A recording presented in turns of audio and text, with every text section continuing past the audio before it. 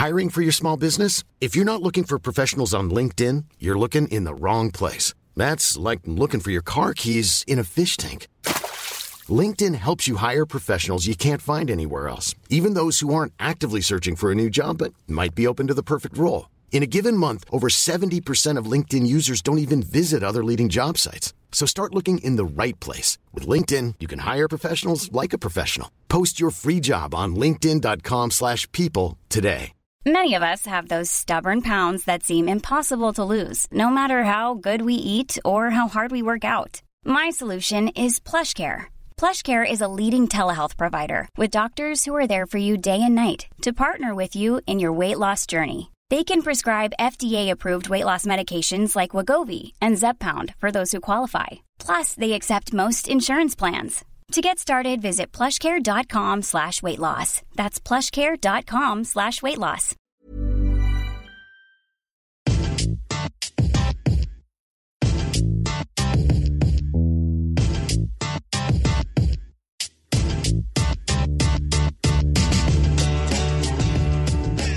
It is Wednesday, which means it's time for the front three with me, Adam Bolt, with the one and only Lawrence McKenna. Welcome back. Statman himself, Dave O'Brien. Hello. And Chris Hennig is here as well. Good evening. The whole gang is here, guys. We're going to be going through all the news from the past week, the transfer done deals, some of the rumours. We're also going to be getting into some of your questions. So many questions coming in on Twitter, as always. Before we get into that, guys, as always, comment of the week. A couple of reviews on iTunes this week. First up, from Lord Suffus, all the way from Norway, writing in a 5-star review. He said, "This is a great podcast as the banter, stats and narrative blend to a great podcast, as long as they don't talk about politics, as you might get angry at them, but the footy banter is great." Now, we should probably address that for a second, because you two upset like quite a few. We see to put it, but right wing. Do it again. Now, I feel like we made a fairly innocuous comment in that we sort of said, I was sort of expressing a little bit of frustration when people say all lives matter, as if the Black Lives Matter movement is is some sort of exclusionary call, that only Black Lives Matter. I thought that was fairly innocuous. I didn't think that was too offensive, but wow, we got quite a few negative comments on that one, and such as this podcast telling us not to talk about politics, essentially. It still gave us 5 stars. Still gave us 5 stars. Don't go back and change your review. Do you not think that football is like inherently linked with politics? Yeah, I'd say so. That in that instance, it definitely wasn't. But I don't think we should be scared to give our opinions. We can all disagree on stuff. I've got an opinion on stuff. Dave has. Lawrence has. That's the beauty of it. We've got opinions on other things other than football. And I think if we express them, just you feel free to disagree with us. You can't really say. I don't think we can exclude it if we. If it sort of creeps into the conversation. Do you not think it's a bit weird that people say things like it's a working man's game, and then which is inherently like a political statement? Yeah, I don't know. I don't feel like anything we said was too inflammatory either, but at the same time, we had a few comments saying, "Oh, you don't live in America, you don't understand what it's like," and obviously it's to be fair, it's probably true. We also got a 1-star review, guys, from Justice Warrior from Canada, and they were pretty upset as well. About a completely different issue, it has to be said. He said, "If you could all take your tongues out of Ronaldo's arse, that would be much appreciated. Thanks." Now, I find it's quite funny because last week we said, me and Dave was all saying, we were worried we're a bit anti-Ronaldo quite a lot of the time. We give him quite a lot of criticism. Worried we're a bit up at Messi's arse, essentially. But apparently we've got to take our tongues out of Ronaldo's rear end. Where do we put them on my finish? Yes, exactly. Well said. So we'll try to. We'll try. I don't think we did, but we'll try to. But thank you so much for your review. It deserves 1 star, though, does it? I mean, apparently it does. I'm not quite sure what we said that was so pro Ronaldo that so annoyed the Justice Warrior from Canada. But thank you for your review anyway. What did I say? I think I made you love Ronaldo. You want to marry him. You want to have his babies. He's the best thing that ever That was a bit overboard. Touch the world and all this rubbish. Guys, you can leave your reviews, be it 5 stars, be it 1 star. Give us some good feedback. I appreciate all feedback, such as get your tongue out of an hour's rear end. All you have to do is click the link in the description of this podcast. A little link will take you straight to the page on iTunes where you can review the podcast. It helps other people find the front free. So every time you do it, it's much appreciated by all of us. With that in mind, guys, let's get into the news. Big piece of news today. The big story, of course, is Gonzalo Higuain sealing a £75.3 million move from Napoli to Juventus, becoming the 3rd most expensive player in history. Now, Lawrence, a lot of criticism from some about this fee. I was finding it hard to wrap my head around it, considering, he's 28 years old and he only had a couple of years on his contract. I put that out on Twitter, but a lot of people hitting me back with, they're doing a Bayern Munich move, they're stealing the star player from a rival. This guy's at the peak of his career. It's already ensured Juventus is going to win Serie A. It's going to help them take them to that next level in terms of the UEFA Champions League. What do you make of this? Because the fee just seems so, extortionate. They have sort of, not even sort of, they've lacked a striking focal point outside of Dybala and maybe what most people would consider like sort of stopgap strikers for them since maybe Carlos Tevez left the club. And this certainly gives them that focus again. I'm looking forward to seeing where he fits into the formation. I'm also looking forward to seeing how Napoli spend that money, if Napoli spend that money. But again, it's kind of the monopoly and the fact that Juventus have almost been allowed into this position in the first place by the league. The fact that 2 Milan clubs just seem to be dawdling behind them. Napoli obviously put the release clause in and are probably, for that reason, very happy to receive that money in that sense. And then a couple of, Fiorentina, etc. The clubs, the league sort of worked itself into this position where it was always going to happen. But I'm less worried about the money side of things. If they've got the money, then they're going to spend it, and they probably will. It doesn't. The price isn't really relevant with him, is it? The thing that surprised me was I understand that he scored 36 goals last season, which is incredible. But I was just record breaking. Exactly. But the thing that surprised me was essentially his age and maybe the fact that, there are a few question marks over him, especially for Argentina, Chris. But why didn't they go for someone? I know Lukaku is maybe not the greatest striker in the world himself. I was thinking, though, he's young, he's potentially got that sell-on value. Does it speak more to the fact that, there are very few world-class strikers out there? This is the money you have to pay if you want to get a goal scorer who is going to get you this incredible return? I think they looked at the market and saw the striker in Higuain who was the most likely to deliver what they want. They've essentially, I think, put a price on the Champions League. I think this is why they've bought him. They've bought him solely to attack Europe with some kind of concerted effort, because similar, I think, to Bayern Munich in Germany and PSG in France, you've now got really a bit of a runaway leader for the domestic title, to the point where you can almost consider that situation a foregone conclusion, and then you're actually planning for the continental competition, in this case the Champions League. It is very concerning to see so many leagues fall into that sort of situation every season. And as I say, I'm personally not convinced that he's worth that. I think if you look at even just Argentina, the 3 big misses in 3 finals, actually in 3 years, I tend to fall on the side of those who say that when the big moment occurs, Higuain is often found wanting. And I think to spend that much money, I really think the advantage you're going to gain is really going to be minimal over the course of the season. And I'll be surprised if Juventus do win the Champions League. Do you think, though, that they're betting that he will get them there, and that there's a team there which will win the Champions League, not just this star striker?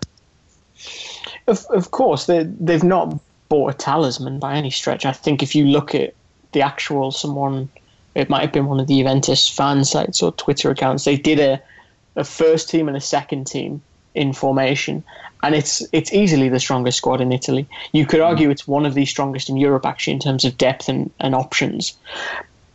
I still think that if you put, let's say, Higuain in that final that they reached against Barcelona, I don't think it makes a massive difference. Equally, the same with the way they went out in the season that's just gone. Again, I just don't see that massive difference. I'd have been tempted to spend the money on Alvaro Morata because you've got more long term with him. I think you've got a potential to grow, and you've got someone that does actually offer you something that you really need, which is a player that can come off the bench and change Champions League games, which is something he actually did for them. So to me, for a team that has so consistently over the last sort of 5-6 years shopped expertly and been very astute in the market, I'm surprised to see them make this move. Although in fairness, screw it. Stupid. Yeah, it's weird. We've saved money elsewhere. Let's just pile it all on one. Isn't it? I think, Dave, what do you think of this? Because I think Kristen brings up an interesting point. I'm trying to say, why didn't they go for that sort of young striker with that sell-on value? Chris points to Alvaro Morata. Do you think, are there mitigating factors in the fact that Higuain almost guarantees you a certain amount of goals? They've got that money coming in from Pogba. Why not spend the money? Well, I think it's a smart move in the sense that if you negate the factor of the money and you pretend that football is not on money and it's just trades, they've just bought the best player for Napoli, the team that came second in Serie A. Who did they sign, 2 weeks ago? They signed Pjanic, the best player at Roma. So they are pretty much doing a Bayern Munich and completely destructing the league after winning the league from some very shrewd business, a lot of free transfers, a lot of young players in there. But what Gonzalo Goals is a player that's just going to guarantee you goals, and that's why they've got him. And yes, he's choked in big finals, but he scores goals for fun. And it's one of those things that you look at his record in his whole footballing career.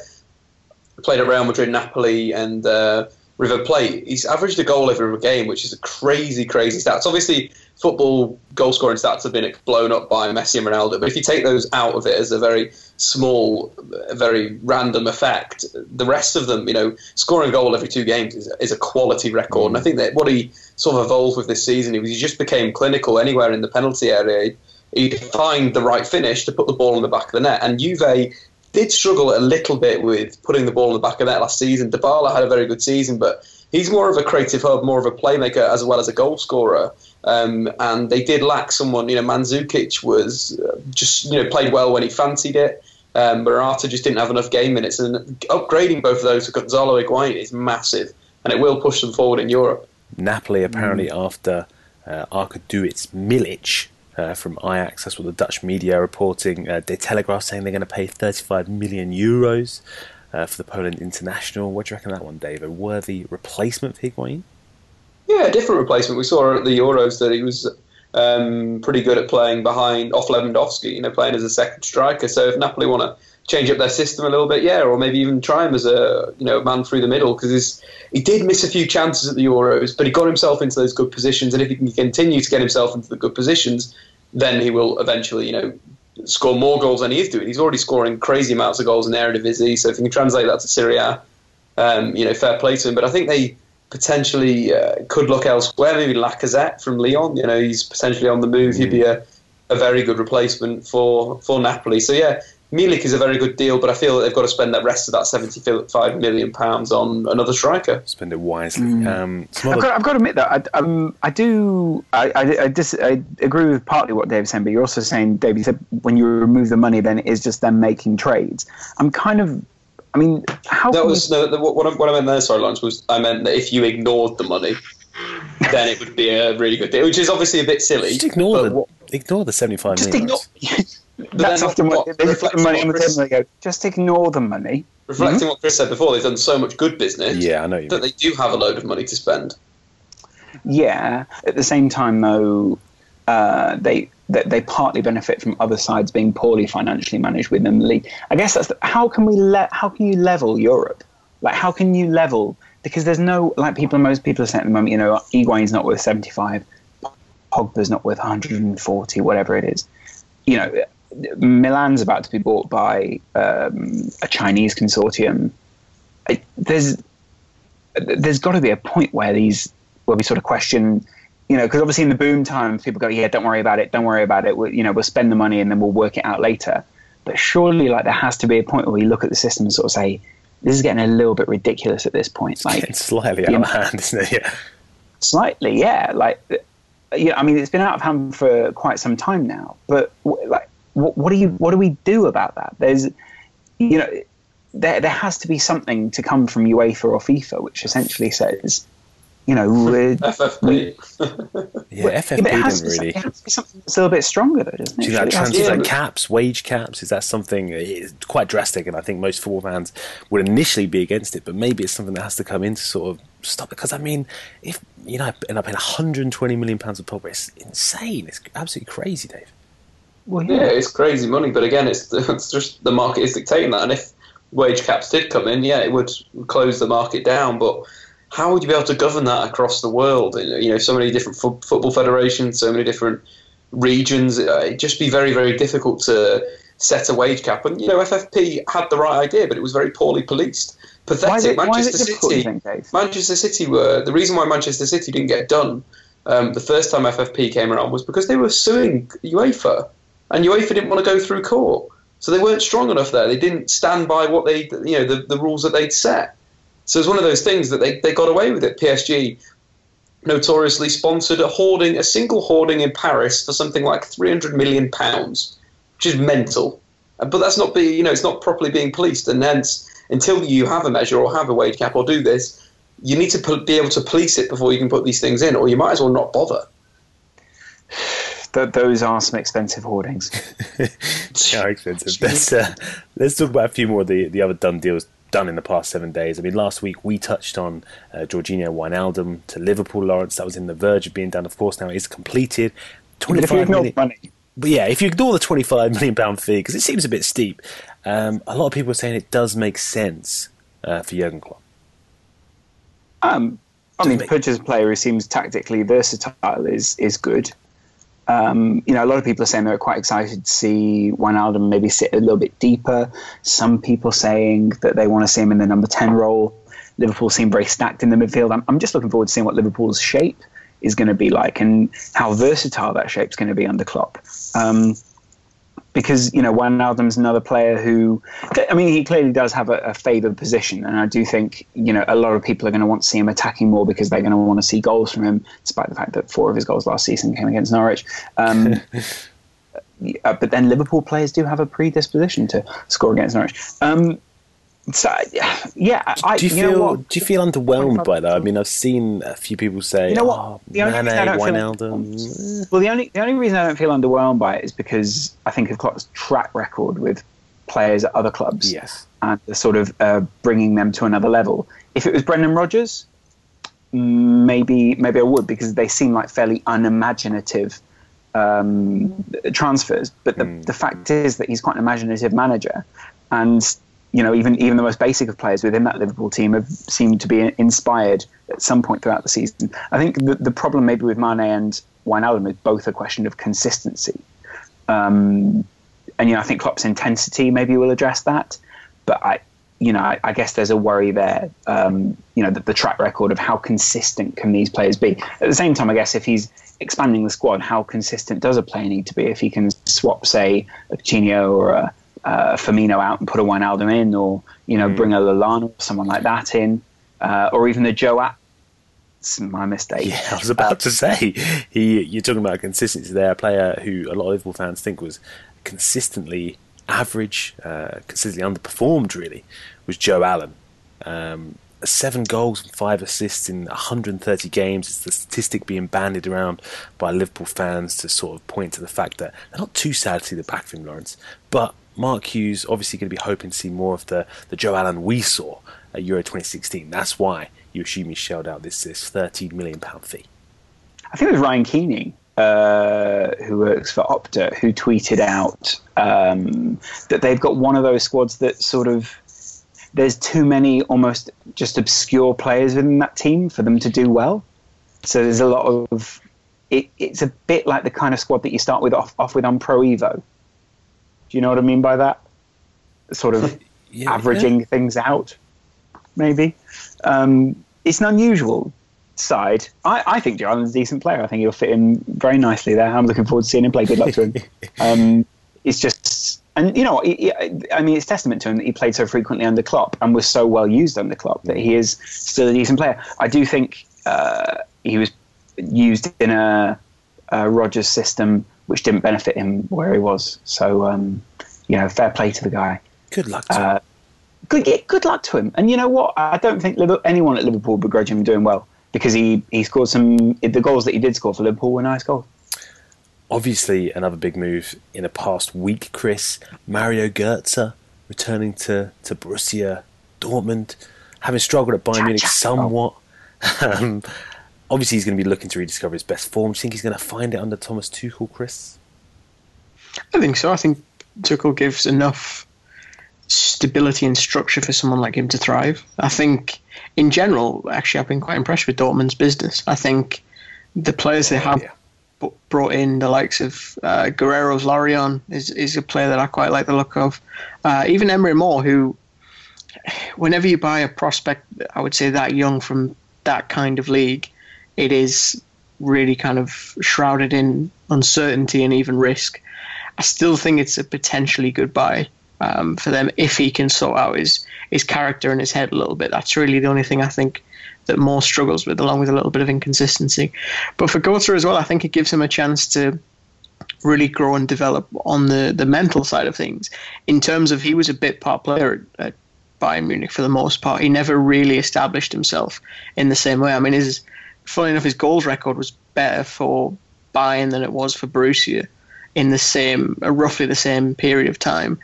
But I think returning now, as he is, granted he's only 24, he's still young, there is a little bit more of a seniority now he's there. He's certainly not the most experienced player, but I would imagine he'll be gifted and handed leadership-type roles and leadership-type position within the squad. Tell us what it was like at Bayern. That sounded so muffled. Tell us what it was like at Bayern. Straight into the mic. Do you think, I mean, objectively it does seem like a good deal, Chris. I mean, it's £18.3 million for one. You're talking about how he's returning. He might get that seniority. At the same time, it doesn't feel like a lot of Dortmund fans actually want him back at the club after what they see as the betrayal of him leaving to Bayern Munich, of course. Andre Schürrle as well is a club record, €30 million. Dortmund fans question that one. He struggled at Chelsea, didn't really set the world alight at Wolfsburg either. I mean, can you see their concerns in that respect? I can't with Schürrle. I mean, he's your pretty average sort of 1 in 4 winger, stroke forward type player. He's not anything different to that, personally, in my opinion. He's a little bit different for Germany. I'm not so sold on him being that at club level. In terms of Götze, I think the fans' indignation and frustration at the move is very much rooted in emotions, and I can completely understand why that is. I think if you look at it objectively in terms of his quality as a player and what he brings, it really isn't a terrible deal, especially considering they paid 12 million more for Andre Schürrle. Another big deal. It's all about that narrative, isn't it? Go on. Well, I was just going to say, you can write it whatever way you want. It's about, you can basically tell how creative someone is from how long they can talk about a transfer. Yeah.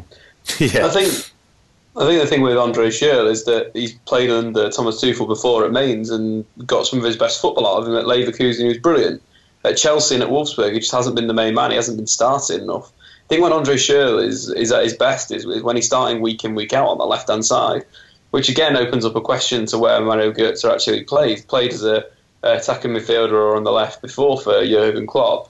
Potentially he's going to have to be farmed out to the right, and he's very, very poor out there. Andre Schürrle definitely isn't going to play under there. Marco Reus can, Ousmane Dembele can, but it just seems that they're stacked in those sort of positions. And in a way, Mario Götze, I'd rank him below Ousmane Dembele, I'd rank him below Reus, and I'd rank him below Schürrle. So again, is it like a move where again he hasn't put himself out of his comfort zone in a way where he could have gone to Liverpool, for example? And challenging himself. It feels like a weird one on Dortmund's part as well. As you're saying, you're not quite sure he fits in. Did Dortmund really need Götze? Did they just sort of jump at the chance to bring him back? It is a weird one, but hopefully we'll see how it all fits in. If only, Adam, they had a pre-season in which they could judge themselves and see what are they like as a team without Mario Götze. Can we come up against a side who are reinvigorated by a new manager after a tyrant was lording it over them for ages? I just had a little mini breakdown about Mario Götze leaving Borussia Dortmund. It really upset me. And now you're bringing in a 4-1 defeat where Phil Jones was so shit that he couldn't even fucking play football, and Rowan fell over into a hole. Hold on a minute. Manchester United play football. They played one game. They managed to play one game in their rather interesting tour of the Far East, didn't they, Dave? Did you manage to watch that one? It's not a tour, mate. It's not a tour if you just go to one place. It's just certain players at Man United aren't good enough. Phil Jones is not good enough. He was absolutely atrocious. He just kept on getting caught under high balls. He's a centre-back, for God's sake. That's it's only pre-season, Dave. Stealing. I don't care if it's pre-season. You can't get embarrassed like that. You just see Marcus Rojo get absolute Jerome Boateng down a hole like Lionel Messi did to him in the Champions League. It's a similar thing. It was embarrassing. It was shocking. Ander Herrera, a player that's such promise with such such poise when he fancies it. It just was anonymous for most of the game. And then this Borussia Dortmund team was a second string Borussia Dortmund team. Yeah, it was a second string Man United team, but the second string of Man United is absolutely rubbish. Only the good parts, though. Eric Bailly was fantastic again. A player that's going to be very good for United this year. Looked very confident, dealt with Aubameyang really well. May not be able to keep up with his pace, but positionally got himself goal side all the time. Made a number of big tackles, which I like to see going in, but then well-timed tackles. The only criticism of his game was the pitch was so bad that he kept on losing control of the ball. But apart from that, Man United were rubbish. Memphis Depay, Jesus Christ, what are you doing, lad? Sort yourself out. Just be stronger. Want it more. You just don't want it right now. Jerome Boateng as a verb. I like that a lot. Is that not unusual? Do you not think that's a little bit unusual? I mean, didn't everyone not say that Mourinho would come in and sort of invigorate this team? Well, I just think that the defence needs to be sorted out. It's dying for another centre-back. It really, really is. It's just a big, big thing. Like they just don't look structurally solid, and that comes from the back. And then it goes into midfield, and I think that's just one of the big issues that needs to be solved first. Mourinho always sorts his defence out first. It just doesn't seem like he's pushed his thoughts on this Man United back four yet. But also going forward, there are a few times where United broke. One of them, Memphis Depay, ran down the right-hand side. There was two players in the middle, and Memphis had one player on him, and he couldn't find that simple pass inside to Jess Lingard. It was shocking. Transition is what Mourinho plays for, and that was poor. Another side of it as well, United were breaking, they kept on coming back. They kept on doing the Louis van Gaal, where they'd make a break, transition from defence to attack nice and quickly, get into the opposition half. The player would just pivot and pass the ball backwards. That needs to be eradicated. So I feel that Mourinho needs a little bit more time to stamp his authority on this side. Obviously, only been manager for 20 days-ish? 26 days. So time will tell, but I think United need to buy centre-back massively. Another huge move, a massive price tag, surprisingly big, is Andre Gomez moving to Barcelona. Looked like he was on his way to Madrid, obviously, Chris. The Euros, obviously, he impressed there. He's attracted some interest. Barcelona stole a march on their rivals. They're paying 55 million euros, roughly 41 million pounds. Obviously, a lot of money, Chris, but a player who's seen as the long-term successor to Andres Iniesta, perhaps? Exactly, I think you nailed it there. To watch him play is to see someone who's very elegant and graceful with the ball. The way he carries it, the way he kind of moves forward with things. The price I think is all down to your interpretation in terms of whether you feel like you could get someone similar for that. I'm not sure if there's any players out there personally that can carry the ball the way he does. Mateo Kovacic is one, but you're obviously never going to be able to buy him for obvious reasons. So I think it makes a lot of sense. It's a great deal for Valencia as well. And actually it turns out to be a semi-decent deal for Benfica as well, who between him and Bernardo Silva and Renato Sanchez, they've been able to sell some decent young prospects during the last few years for a decent bit of money. So I think in that sense it will satisfy all parties, really. I think another thing with Andre Gomez as well is he's got a great work rate.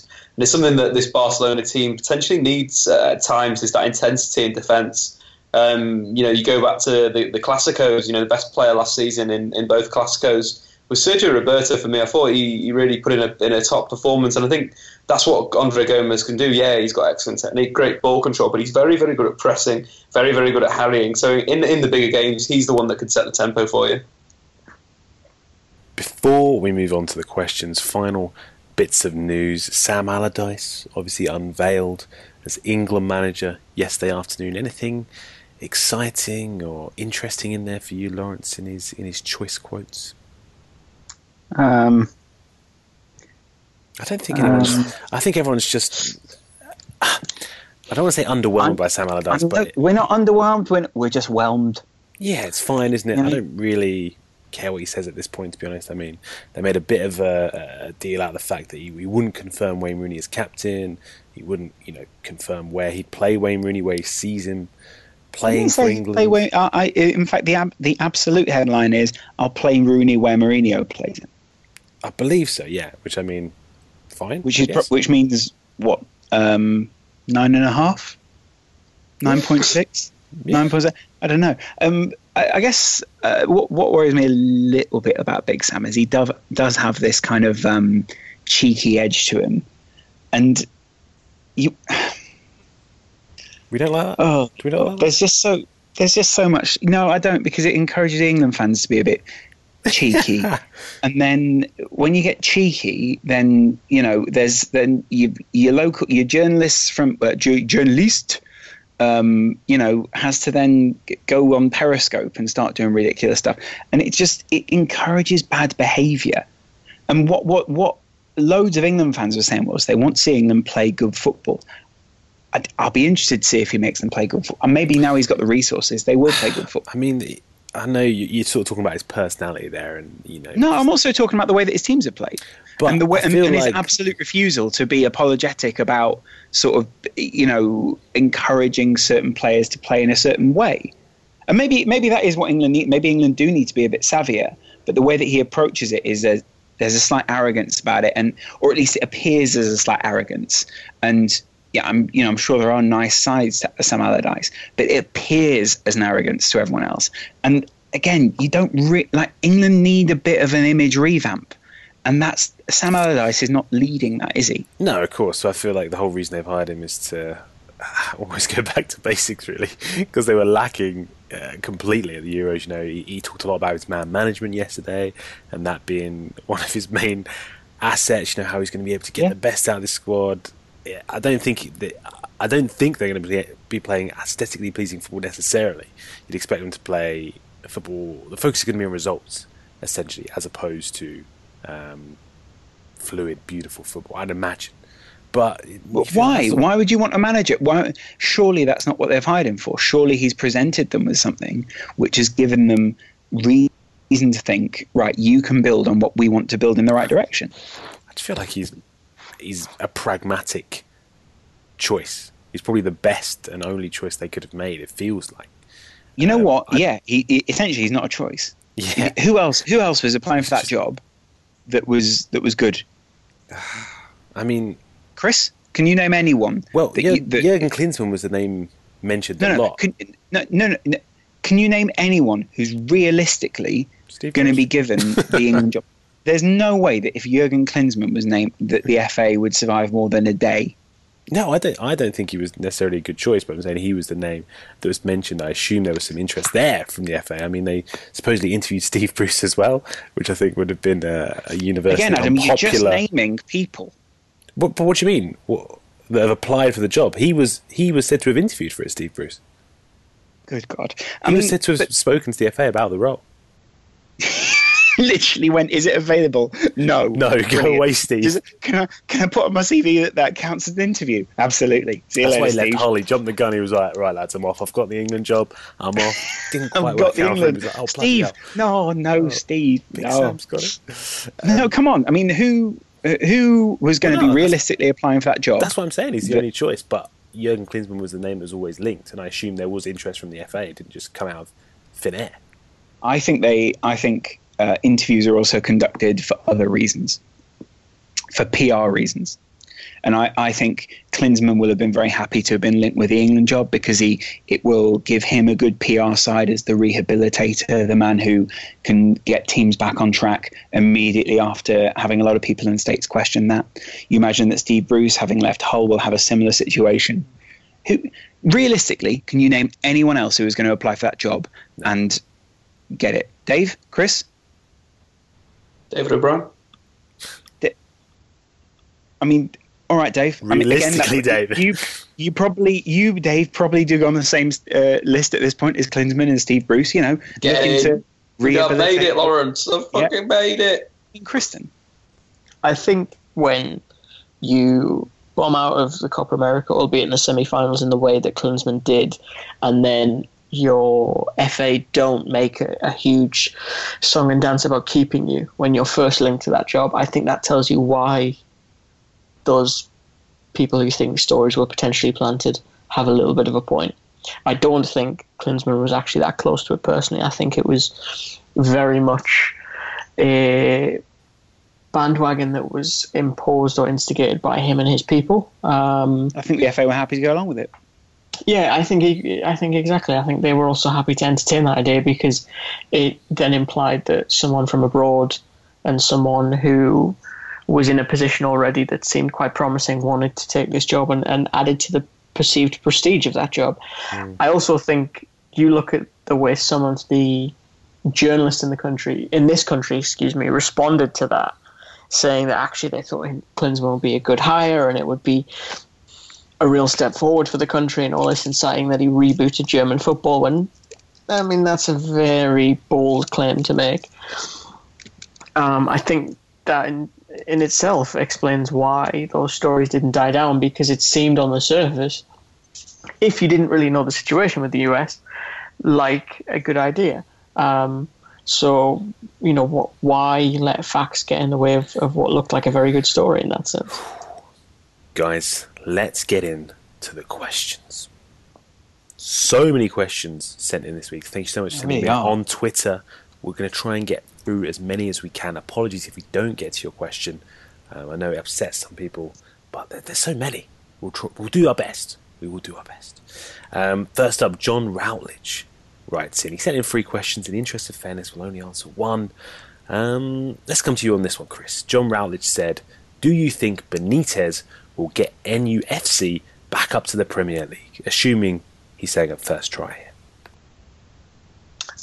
I think he will. I think he gives them enough structure, both on and off the field, to actually turn the club around and have players playing to as close to their potential as possible. I think there will be bumps, and honestly, I think how he responds to those bumps in the season, that will define more than likely how or if they actually are able to go up at the first try. Alexis Golitsine, apologies if I butchered that, long-time listener, thank you for your question. Is Pogba really worth 120 million when Matuidi is available for 30? That's an interesting comparison, isn't it, Dave? Yeah, well, it is, but you're getting 2 different players there. You're getting a player that's very functional, can do a role for you, will work very hard, gives you a little bit of width on the left-hand side, and then you have another player. There's a game changer that can really explode, can really change the momentum of an attack, has such great technique, great passing range, but he's very young. For 120 million, crazy money, but if Man United have that money, why not spend it? HJG Cornish writes in, with all these new signings, how should Klopp set up his midfield? How would you like to see the midfield set up, Lawrence? Tantalising, isn't it? Do you go with Emre Can alongside Wijnaldum? Do you go with Lucas Leiva's now injured? Which is probably unfortunate because they might want to transfer him in that time. And you're not going to really be able to pass medical surgery. Do you want to go with someone along the lines of Wijnaldum in, say, the central position, interchanging with maybe a Firmino and a Coutinho and a Lallana? Do you put Milner in there because he's the captain? You've got Hendo in there as well. There's quite a few people still set to come back and even play a game for Liverpool. And then, Liverpool have got a number of young midfielders in there that Klopp was quite interested in experimenting with too. I'd still worry that Liverpool don't have someone to break up the play in the way that they'll want to anyway. And I don't think Chan is necessarily that role or should be that role for Liverpool. How would I want to see it? Who would you put in that position? I'm trying to think of the only person who would sit at the base of midfield and break play up. I think you've got one. I don't think Liverpool have a ready-made player for that role. And, the closest to that was Lucas Leiva. But then, Lucas played in the centre-back role for quite a lot last season, and Liverpool, turned the ball around quite well. So, you know what? I go... Chan, Wijnaldum. There's a lot of There's a lot of fun to be had there. If Liverpool are playing Norwich again, Chan, Wijnaldum, Coutinho, Firmino, maybe Lallana to cover some ground behind a Divock or a Sturridge, something like that. It's going to be a really interchangeable formation. I'm really excited to see it. Ike at Melancholy Wolf writes in, where will Berahino be at the end of the transfer window? Looks like Spurs aren't interested in him anymore after their interest last summer. Stoke City have apparently made a £20-odd million bid. Crystal Palace are interested, though. I think it's going to end up at Stoke. I think Stoke will be persistent, whereas Palace may turn their attentions back to someone like Benteke. So I'm going to say Stoke. He'll end up at Stoke. Vincent Rodriguez says, will Arsenal be stuck with Giroud all season? Obviously, Higuain going to Juventus. Wenger was never going to compete with that £75 million price tag. They have made a bid for Lacazette, though, £29 million, which has been rejected. Apparently, that was less than what West Ham offered earlier in the window. Dave, do you think Arsenal are going to actually spend the money to get in a striker? It doesn't seem like Wenger, we hear a lot about him umming and ahhing in the transfer market. It doesn't seem like he's going to make that decisive move. No, I don't think he is. I think Lacazette could be a very good option. Player that I've been watching for a few seasons now that is a finisher, is a goal scorer, but also has great technique, composure, can play out wide. But I just feel that it's not going to happen for Arsenal again. It's just ridiculous, man. They've missed out on so many signings again. It's so stupid. Still quite a way to go in the window, though. There is quite a lot of way, but again, options are there left for them to? That's the thing. You look at centre back. How many good centre backs have sort of moved this window? Mats Hummels would have been perfect for Arsenal. Samuel Umtiti would have been perfect for Arsenal. Now Mertesacker is apparently out for 5 months. Yeah, it just seems again. Hey, I'm Ryan Reynolds. At Mint Mobile, we like to do the opposite of what Big Wireless does. They charge you a lot. We charge you a little. So naturally, when they announced they'd be raising their prices due to inflation, we decided to deflate our prices due to not hating you. That's right. We're cutting the price of Mint Unlimited from $30 a month to just $15 a month. Give it a try at mintmobile.com/switch. $45 up front for 3 months plus taxes and fees. Promo rate for new customers for limited time. Unlimited more than 40 gigabytes per month. Slows full terms at mintmobile.com. Everyone knows therapy is great for solving problems. But getting therapy has its own problems too. Like finding the right therapist, fitting into their schedule, and of course, the cost. Well, BetterHelp can solve those problems. It's totally online and built around your schedule. It's surprisingly affordable too. Connect with a credentialed therapist by phone, video, or online chat, all from the comfort of your home. Visit BetterHelp.com to learn more and save 10% on your first month. That's BetterHelp, H-E-L-P. I just really it'd be so funny if Wenger won it this year, just because there's all these managers coming in, and if Wenger's like, this is my turf, see you later. But I just can't see it. But I think Alexis Sanchez, if he's played through the middle, could score 20 goals. Here's hypothetical, can't see it. It is interesting on that, because, when Sanchez moved, there was a lot of talk about, he can play through the middle, he can be the backup for sure, we don't need that striker. We never really saw it for Arsenal. No, saw it a bit. When he first came to the Premier League, when he scored, I think he scored 10 goals in maybe 12 games or something, he was playing off a striker. I think he was playing off Olivier Giroud, or off I think it was Giroud, and he played some of his best football for Arsenal. He was involved in everything. He was getting on the ball, getting turned. That's what you want with Sanchez. You want him to have the ball as much as he can, because he can make that difference. But then now he's been pushed out wide left, wide right. I just feel that Arsenal they lack, at the moment, I think this Arsenal squad lacks wingers, lacks a centre-back they've been crying out for on it, and then still this goal scorer needs to emerge, but it could be Alexis Sanchez. Here is a great question from Matt Browniecake at Charmer on Twitter. Juve having monopolised Serie A, will that hinder their performance in the UEFA Champions League via lack of competition, such as Bayern Munich? Chris, it's an accusation always thrown at Bayern that when it gets to the crunch stages, the semis, the finals of the premier competition in Europe, they struggle because they haven't been tested in the league. Do you buy into that, first of all, and do you think Juve may be falling into that trap? I don't think Juve are falling into that trap. I think if you look at kind of their progression over the last few years, they've, I think, steadily improved to the point where they got to the final and were just undone by a team that I think no one in the world could beat in Barcelona. As for Bayern, again, they're always up near the end of the tournament, the Champions League. So I think it's a little bit harsh to kind of suggest that they're not achieving a lot, because actually I want to say, along with Barcelona and Real Madrid, they're the teams that have been in the most semi-finals of like the last decade or something along those lines. I remember hearing that stat quoted out on CNN or something like that.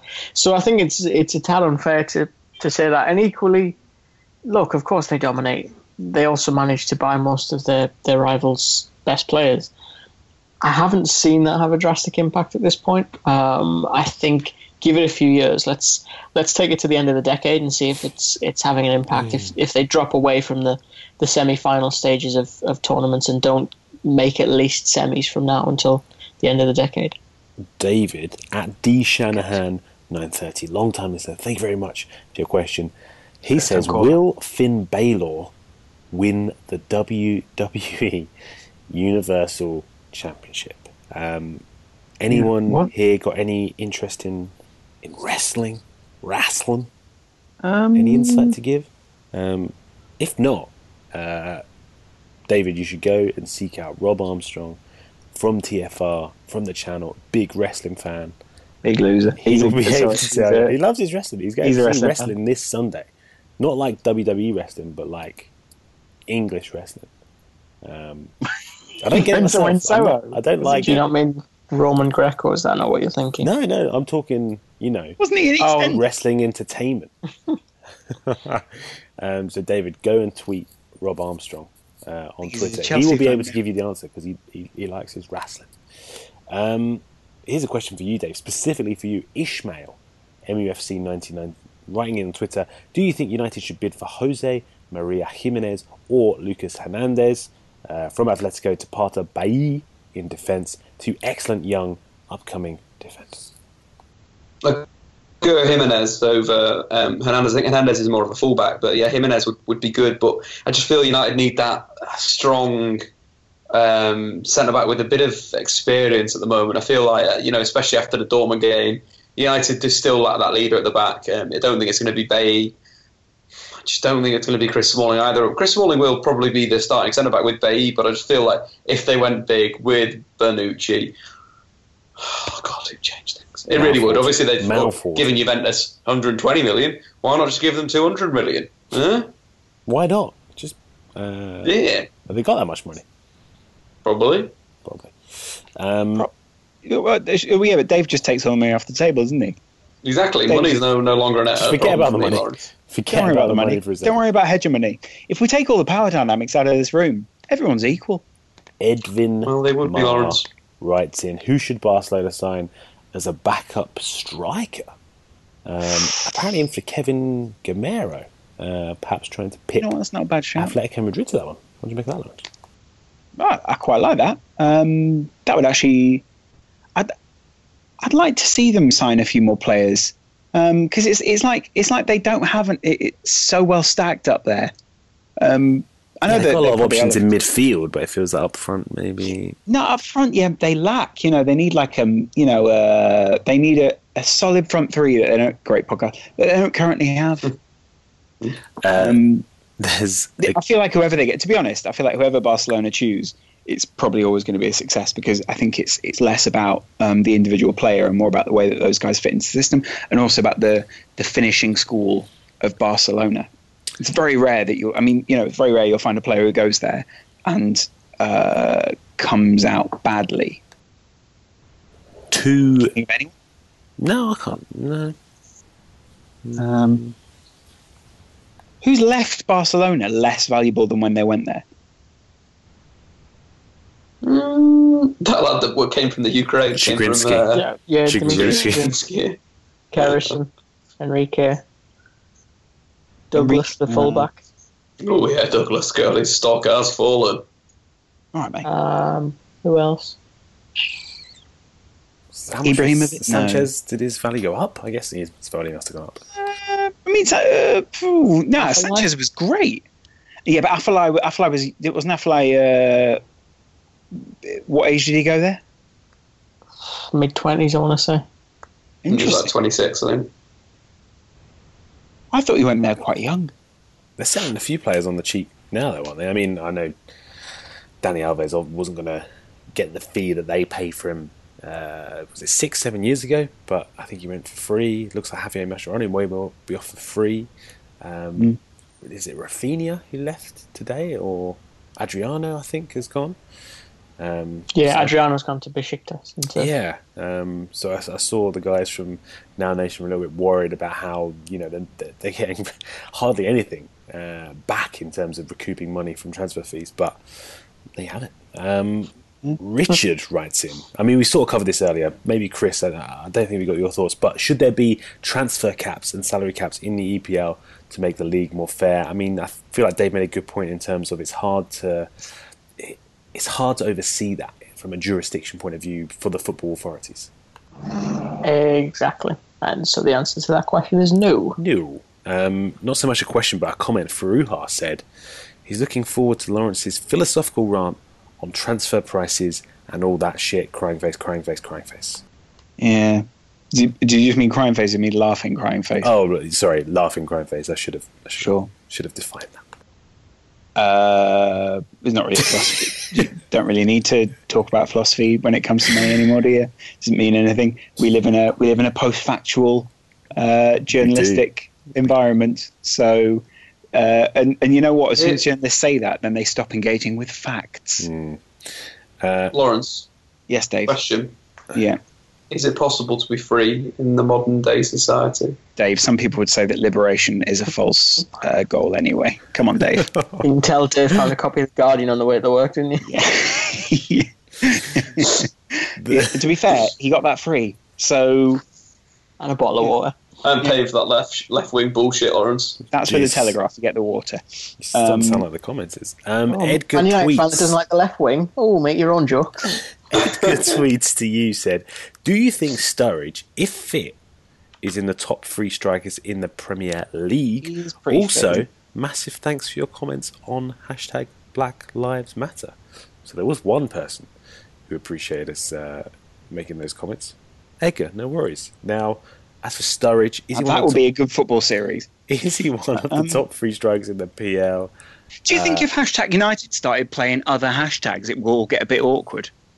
What would the celebration be? Well, I mean, I don't know. I'm just thinking there's definitely a conversation to be had post-podcast about hashtag United playing hashtag Black Lives Matter. Let's make it happen. Make it happen. Make it. Surely there's got to be other social medias that can get involved. Friend Request FC and things like that. Yeah, Friend Request FC.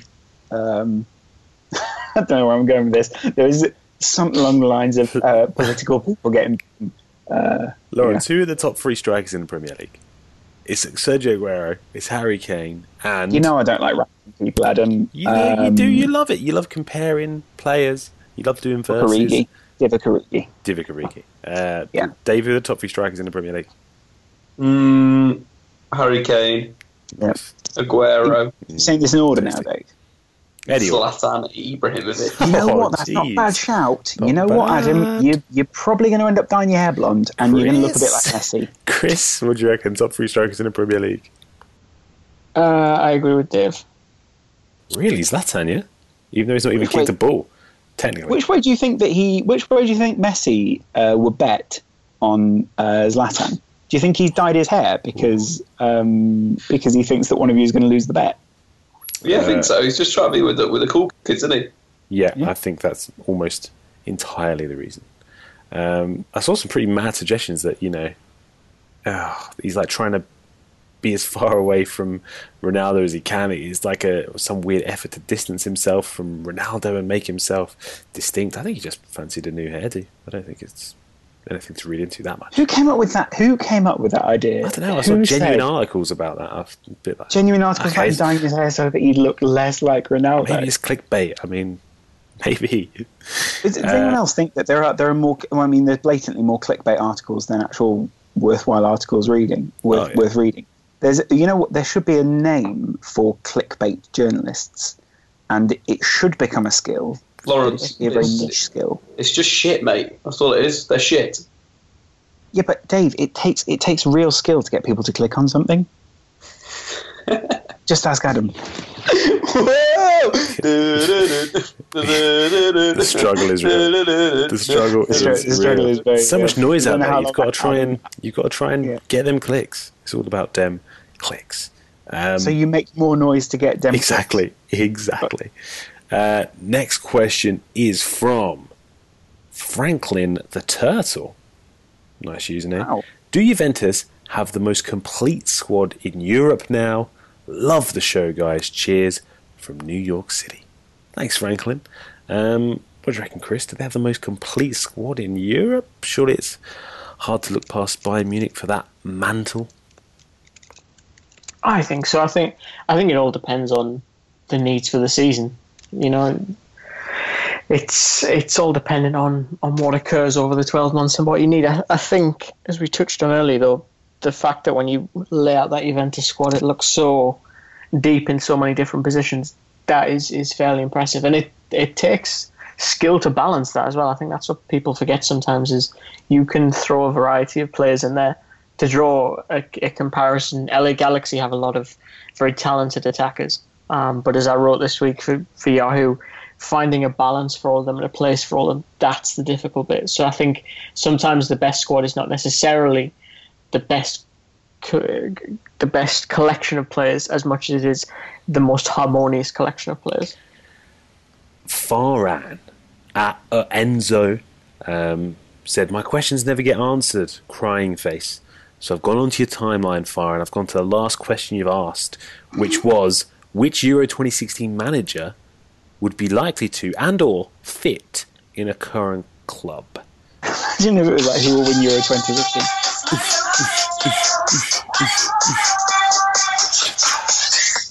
That's my answer. Mario Gomez is not a manager.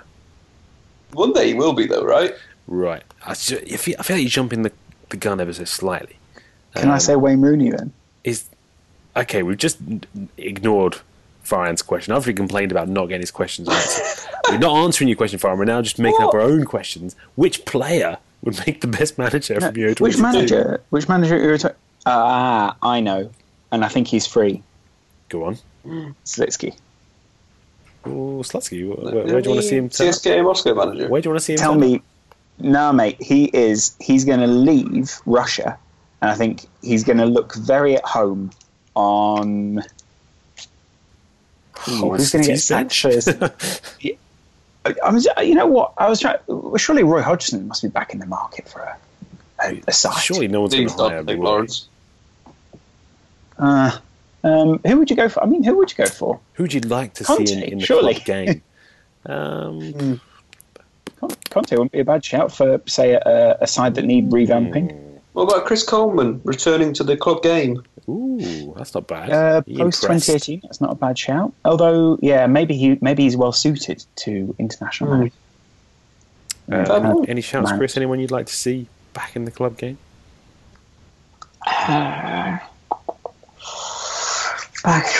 Not really. There's no one that jumps out. Can you see why we didn't answer the question? I'd like to see Bob Bradley higher up, but he's obviously at Le Havre, so he's in the club game. Internationally, no, there's no one. There isn't actually anyone I can think of. Here's a question that I'm not sure I even understand it. Sadiq Shah Bandari, thank you very much for your question, said, question, on a scale of 1 Marcus Rashford, how much do you rate Higuain? 1 to Marcus Rashford. 1 to I thought she was just naming the bottom of the scale. I was like, what's going on? On a scale of 1 to Marcus Rashford. You're smarter than that, buddy. No, it was the way it was written. It's not my problem. It's not my fault at all. I do not accept any blame. 1 to Marcus Rashford. How do you rate Higuain? Dave, I feel like this one's for you. I'd give him, I'd say, half a Marcus Rashford. He's half a Marcus Rashford, really? Yeah, because Marcus Rashford's potential is endless, Adam. It's like infinity. There you have it. Edan Roberts said, which manager goes first? Oh, who is going to win the sack race? David Moyes. Do you reckon? No, surely not. No. Who got sacked first last year? It was someone a little bit surprising, wasn't it? God, I can't remember. Slaven Bilic, wasn't it? That was your shout, wasn't it? Bilic hasn't had a great... But he's not had a great pre-season, has he? So far, at least. I mean, I know we're weeks off, but still. I need to go down with the ship, Lawrence. He's getting sacked first. Was it Brendan Rodgers who got sacked first last season? No, it wasn't. It can't have been Brendan Rodgers who got sacked first. No, it was. No, it was Dick Advocaat left. He left. Yeah. So who? It must have been. Was it Brendan? I think it was Brendan. Can't be Brendan Rodgers who got sacked first. I swear there was someone else in between. Jose Mourinho? No, it was Advocaat resigned and Rodgers was sacked. Brilliant. There you go. Well, there you go. See, incredible. And now Rodgers. Well, actually, this all depends entirely. If you mean from the start, as in from after the first ball was kicked, it is Rodgers. Prior to that, Pearson went 30th of June. John Carver. Yeah, we're talking about was sacked 9th of June. We are talking once the ball's been kicked. So it's hard to say because not all the managers are in. But who? Shockingly, 21 days later, Timothy Sherwood was sacked. No. And then Gary Monk, December. No. Mourinho, late December. Alan Curtis, well, he doesn't really count because he was a caretaker. And then McLaren, Remy Gard, and Roberto Martinez. The sad stuff. I can't find any odds. Martinez is now odds on to be Hull manager, by the way. Good. And first to be sacked. My God, can you imagine that? I think it's odds on to be employed and then also to be the first to be sacked. Imagine if you could get that. I wonder what the double odds are for that. That would be interesting. Very much Marcelo Bielsa-esque, isn't it, with Lazio? Yeah. Lazio, they're done, aren't they? It's usually the managers who've been promoted are the favourites to sort of get sacked, isn't it? Maybe Aitor Karanka, there was that controversy towards the end of last season where he walked out of training or something like that. Could be a little bit on the rocks. Ooh, maybe, but then I do think that was resolved quite neatly in the end, wasn't it? It wasn't so much that he walked out of training, it was that he walked out of training but pretended he was actually in a car at the same time. What? That was a joke. He said the controversy that he walked out of training. I see. It's fine. Yeah, I'm going to plumb for Karanka because why not? Just do it. Yeah. The pressure's on. They've made all these impressive signings. Can he get them firing? No. And he's sacked. Yeah, he probably will. But I'm going to go for that. Dave, give me a name. Told you already, mate. Bilic is gone. Oh, Bilic. See you later, buddy. Bilic. Gone. Lawrence, give me a name. Mourinho. Lawrence, that is just disgusting, I reckon mate. Pardew could be another name that things start to go wrong at the start of the season because they were so poor at the end. Pulis, I reckon. Everyone at West Brom hates him. He could be a shout. Do they? Yeah, they hate him. They want him out. Yeah, no, but it's sort of better the devil you know. Or sack the devil you know. Sack the devil you know and hire the one you don't. Matt Sarri, I feel like that's pretty volatile. That could all go wrong. I mean, we're talking. Matt Sarri is maybe an interesting. Matt Sarri is a pretty fascinating combination of manager and club, isn't it? But what's his name? Francesco Guidolin. Yeah, didn't seem that passionate about staying at Swansea at the end of last season. There's a few candidates. You realise he did have heart trouble at one point. That doesn't seem like the most sensitive thing to say. Yeah, but I mean, you've still got to evaluate it from a completely heartless situation. Exactly. In which case, I'm saying Mark Hughes. Wow. Okay. Yeah. Chris. Mark Hughes is busy constructing the flimsiest side in the Premier League. Any shouts, Chris? I think it could be Tony Pulis, actually. Yeah, I like that. I think there was enough just apathy amongst West Brom fans towards him at the end of the season. And you look at the squad that he's built, just in general. There hasn't been a massive amount of additions to it now. I think they signed Matt Phillips from QPR, and that's about it. And that would concern me. Now, granted, there's like a month and a bit left of the window, so he's still got time to sign players. I just don't think he will. And if he does, I don't think they'll be too different in terms of type to what he has already, because he is very set in a style. Then the FA will be kicking themselves that they went so early for Allardyce, won't they? Oh, that'd be so funny. Nick Sweets tweets in, I'd like to hear your thoughts and feelings on Mina Raiola and his £20 million agent fee. to push through the Pogba deal. Is that figure outrageously C-wordy or nah?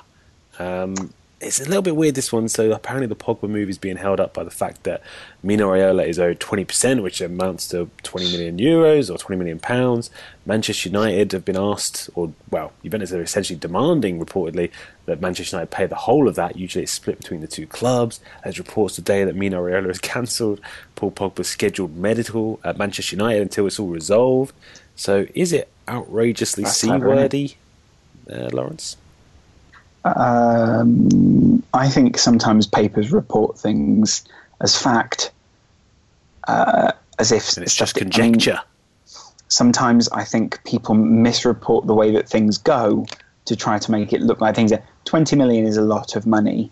However, as a percentage, probably sounds like quite a reasonable one, doesn't it? And you know what? If you guys are willing to sort of play around with those big figures, there will be people along the way who'll say, pay me a big figure. It feels like a conflict of interest, though, as well. Exactly. How? In the sense that... so you move so I can get money. This is the thing. He's got an option of Manchester United, potentially Real Madrid, or stay Juventus. I don't know how you're able to give objective advice on the best career move when you stand to make £20 million from him potentially leaving his current club. And this is actually, there's a great article that Jake Cohen wrote for the Set Pieces that talks about the myths of the transfer market and him really explaining them expertly, as he always does. He is a fantastically interesting guy to talk to just about football and the business side. And the idea that clubs will sometimes hire an agent to facilitate a deal. So, for example, Robin van Persie to Fenerbahce was an instance where they hired his agent to orchestrate the deal. Same with Nani to Fenerbahce. And for me, it feels very, very unsettling almost to then trust an agent to advise you on the best career move from a sporting perspective when you know they stand to make a sizable sum from a potential move you might make. Is it? I mean, it's quite interesting, isn't it? I mean, surely just the structure of agents and those sort of things. I mean, there's a lot of people who would say, do you not feel the same conflict with lawyers and those sort of things in certain situations? This is where I would be tempted personally to instigate maybe set fees relative to the price of the transfer. But then surely Raiola would.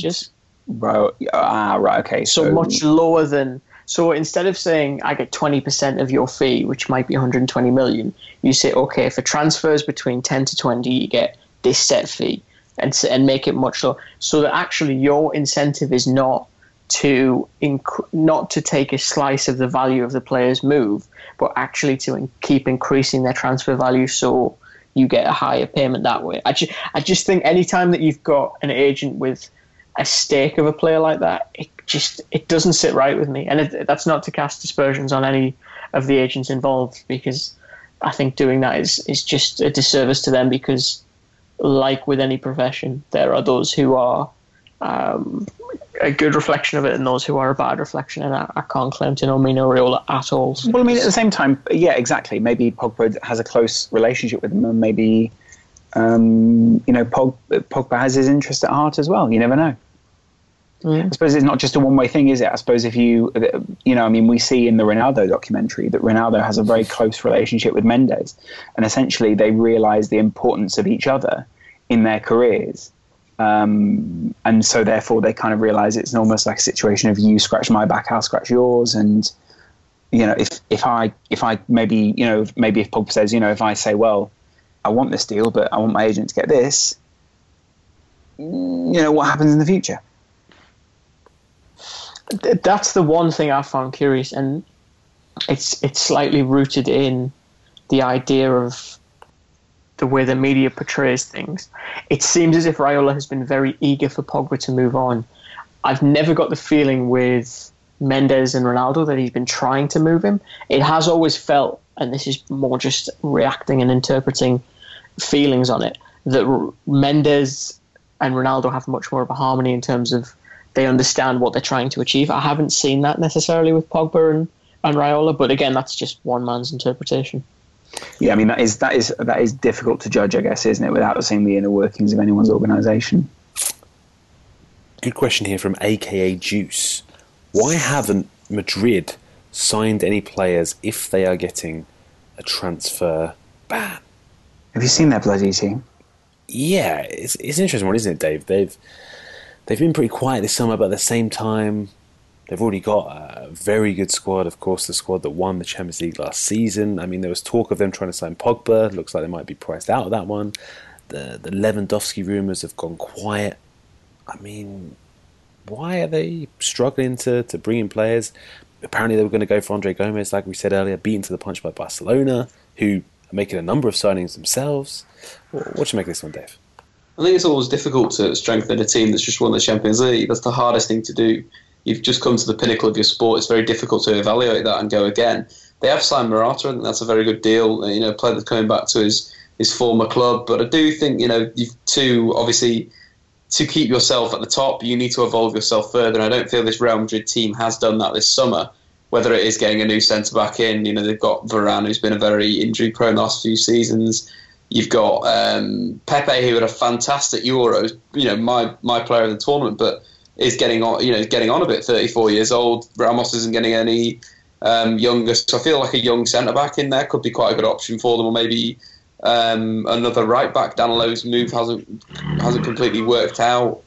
Just something like around there. I don't think they need that much strength in midfield. Maybe another defensive midfielder, another Casemiro in there, just to give them more depth. But I feel they do have quite a complete team. Yeah, I mean, it is very easy to sort of say, why haven't they made any signings? Sometimes teams actually just don't want to make signings. Obviously, I feel like Madrid they kind of usually make signings for the sake of it. They don't really need them anyway. They just go, I'm just going to snap up these players for crazy fees. But yeah, it's weird to see them this summer be quieter than usual. The most clubs. To be fair, there's still quite a long way to go on the window. We are still relatively early in that sense. It's usually a saga, though, isn't there, with Madrid? It was James Rodriguez, the World Cup. It's Bale the year before. I'd be interested to see if they do. There's these murmurings that they're going to revive their interest in Pogba. Zidane is apparently keen to bring him in. Whether they make a late sort of bid for Lewandowski. But otherwise, it's going to be interesting to see how they cope, really. I'm not even sure where to ask this question. Esau Delgado asks, who's better with the ladies? Kristen Hennig or Squawker Dave? I'll let Dave answer this because I don't like talking about myself. What's that supposed to mean, Chris? Well, we all just know. We know about you, Dave. You could look at it from one perspective. I mean, not to divulge too much information, Chris, but you are not a single man, as far as I know. Yeah, I have a lady, and I'm very happy with her. She is brilliant. So technically, Kristen's got 100% record. So does that mean Chris is technically better or does Dave being a single man out and about in the town, the male version of Carrie Bradshaw? Does that mean he's better with ladies? I don't know. I mean, you make up your own mind. There's the evidence. You tell us who's better. You make a Sex and the City reference? Yeah, my girlfriend may have been watching it earlier in the flat. I don't like it myself. What are you like with the ladies, Adam? Me? You've got a girlfriend, right? I echo Kristen's That's an 100% record right there, surely. Wait, you're happy with my girlfriend? What the fuck does that mean? Something like that. There's something I've been meaning to tell you, Chris. There's something I've been meaning to say. Let's move swiftly on to John Shin, another interesting one. He said, favourite Starbucks drink. Hope all is well, fellas. All is well. Is that a two-part question? Yeah. Firstly, are we all well, Lawrence? Well, he just put "Hope all is well, fellas!" ! Less of a question, more. Hope it's all going well. What's your favourite Starbucks drink? Was the question. Good. Favourite Starbucks drink? Wow. I don't go to Starbucks that often, but if I do, I go for one of those caramel frappuccinos. They're pretty good on a summer's day. Does anyone really go to Starbucks for coffee anymore? I don't know. I don't anymore, really. Actually, my girlfriend works for a coffee company, and she's turned me off it. She says it's milky shit, basically, and I should go somewhere proper to get my coffee. What? It's almost like you live in London, Adam, a financial bubble from the rest of Britain. Yeah, do you know what I mean? Although, you know what? Starbucks isn't that cheap. I remember when Starbucks was the place to go. Do you know what I mean? It was. We should go. Where should we go? Guys, let's go to Starbucks. I have some very happy memories of, if you still go in Starbucks now and you squeeze the coffee, the coffee packs, it smells really sweet. It's lovely. I somehow found myself in have you ever been in those posh Starbucks? No, it's like... it's really strange. It's like what's it it's like called? You walk into Starbucks Costa. and it's like no, you walk into a Starbucks and they've got called like Starbucks Premium or something, and it's like really posh and like decked out, and they've got those like charging rings or something. Yeah. There's one in New York. It was weird. Yeah. Oh yeah. Mm-hmm. What's your drink of choice, Lawrence, from any coffee shop then? Just a nice latte would be. I think you can always judge a barista by how well they make a flat white or a latte, right? Yeah, very true. A lot of too many burn the coffee. Jamie? Yeah. Chris, what do you get from a coffee shop? I usually get a green tea or a strained orange juice, which I know will make Lawrence laugh. I'll be very honest, I didn't know what a flat white was when I first came to London. I genuinely thought it was bread. Genuinely, Kristen thought that the barista was insulting the girl next to me. Flat white. I'll beg your pardon. Well, the thing is, when I first got there, a friend of mine and Lawrence's called Dan, I told him how much I was using to kind of live on every day to eat and survive. And he's like, wow, I spend that much on flat white every day. And I was like, on bread? Yeah, you buy a lot of bread. It's not so ridiculous. A flat white. It kind of could sound like a loaf. I thought it was like a loaf or something like that. It sounds like some kind of pastry to me. I'm still not entirely sure what it is, to be honest. I assume just a milky coffee or something. Yeah. Basically. No, not exactly, but yeah, close enough. It's very nice. It's quite tart. It's more. It's less milky, more coffee-y, I believe. Flat white tart. Final couple of questions here. One from Sartak Behal. He sent in 4 questions, but only answer one in the interest of fairness.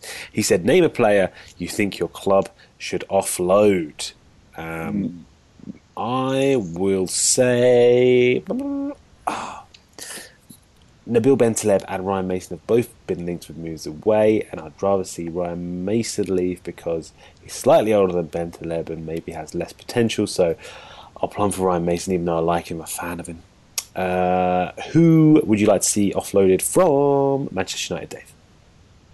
Phil Jones or Marcus Rojo? I'm going to go with Rojo. He's worse than Phil Jones with a load of shit. Boom. Lawrence? What? In the interest of headlines, Sakho. I don't really want to see him offloaded. I quite like Mamadou Sakho. I think he's a lovely guy. He does a lot of charitable work around the city. He's a good face to have in the squad. And you know what? I think he's quite dedicated to the cause. I think people have complained about certain elements of his demeanour or the way that he acts sometimes within the squad. Apart from that, I quite like the guy. Who would I offload? It's hard to say it, but probably Moreno if Liverpool could sign another left back. I know it sounds harsh, but it's true. They've already offloaded a couple of guys, but I mean maybe even Ben. Right, sorry, you made this one, Mario Balotelli. Oh yeah, of course. Yeah, gave myself a bit of time to think about that one there, but Chris? I mean it makes sense, doesn't it? I was toying with the idea of Sissoko because of the money. I would say Manu Rivia because it just hasn't worked for him. Yeah, and I think he's probably not going to play much, if at all, this season because you've got Mitrovic and Gale and all those kind of strikers. So I'd like to see him get a move just to potentially restart his career again because I don't like to see players not playing. Finally, Andrew Goulin writes in more giving opinions than questions. Well, he finished on the question. He says, Higuain has failed in the UCL and World Cup. 75 million buys a Serie A title, not the UCL. Massive overspend. Allardyce is a far better coach than Hodgson. Tactics style are debatable, but however you play, you have to play together. And he then says, sold Joe Allen, one of the best midfielders at the Euros. Is Klopp building a one-dimensional squad? Well, no. And on that note, that brings an end to the front three this week. Guys, it's been a pleasure answering your questions. I think we got through pretty much all of them there. So thank you for sending in on Twitter. Do keep them coming. #IamTheWhole. Get them in at the front three.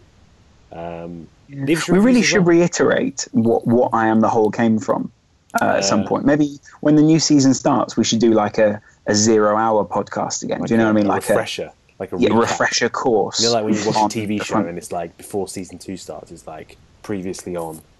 Blah. Yeah. So we should. Why Mario Gomez is a legend? Previously. Why Gary Gold scored so many goals? Yeah. Do you have to explain a bunch of in jokes and then all that?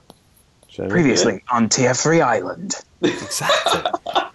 I don't know what I compare it to. What if this was a TV series? What would it be? Tier 23 in the house. Yeah. Brother. I think it'd be. And Dave's writing stats on the wall in his own shit. In his own blood and shit. About games that haven't even happened. That would be difficult. Sounds really disturbing now. Sounds incredibly disturbing. If anyone's writing anything on the wall and shit, it's definitely disturbing. Guys, thank you so much for listening. Until next Wednesday, Kristen, thank you so much for joining us. Where can the good people find more of your work, which they should definitely be checking out? Facebook, Twitter, KHENEAGE or Chris Hennig. You'll find me on either of those platforms. And I'm currently preparing myself for the new season and going to try some new things relative to the way I cover. Yeah, no, it's mad. Like a YouTube channel, maybe? Possibly. It's one of the many things. You know what it is? Some people have been kind enough to ask about that and such like. And what I would say to them is, I would only want to do it if I could commit the time to it. I wouldn't want to do it half-assed because I don't think that's fair on myself or the people watching. It's not fair to content, really, is it? That's the thing, and I'm big on content. Mate. Loser should never be content. Lawrence McKenna, until next Wednesday, where can people find more of your dulcet tones and face and things? Well, you used to be on TFR, mate, but I'm never down there anymore. Do you want to come on? Well, you've been cut, mate. Got cut. People still use my phrases on the channel. People still use my phrases on the channel, but they changed my face out for any other generic white guy. Name one phrase. Well, we wrote the rumour so that you don't have to. That's the tagline of the show, isn't it? Pretty sure. But anyway. No, it's all right, Adam. It's all right. Don't worry about it. Sure I came up with one. Yeah. Oh, Jerry. You know what? I wonder if you go back in the videos. There's got to be an original rumour rater, hasn't there? Where you don't get the behind-the-scenes conversations on screen, though, do you? We don't record those. Oh, yeah, take that, Lawrence. I wish. You know what? I wish we did, because then people like really would see ideas again, Lawrence. True genius behind the channel. Do you want to come in this week to film, Lawrence? But it's fine now. Don't worry about it, mate. Don't worry about it. No, it's fine. Speaking of stealing ideas, Dave, where can people find your stuff? Jesus Christ! I tell you what, I felt that one, and it wasn't even aimed at me. Yeah. All the best ideas stolen. Live on YouTube, just search Dave Talks and you can see some wonderful things that I stole from Lawrence. You know, everything. It's all from Lawrence, really. It's an entire channel's worth. Go and check out Dave Talks. Might as well be called Lawrence Talks. Go and check out Lawrence Talks. Go and check out Chris on Twitter and Facebook as well. Thank you so much for listening. We'll see you. Mom deserves the best, and there's no better place to shop for Mother's Day than Whole Foods Market. They're your destination for unbeatable savings, from premium gifts to show-stopping flowers and irresistible desserts. Start by saving 33% with Prime on all body care and candles. Then get a 15-stem bunch of tulips for just $9.99 each with Prime. Round out Mom's menu with festive rosé, irresistible berry chantilly cake, and more special treats. Come celebrate Mother's Day at Whole Foods Market. You next Wednesday. Until then, have a bloody great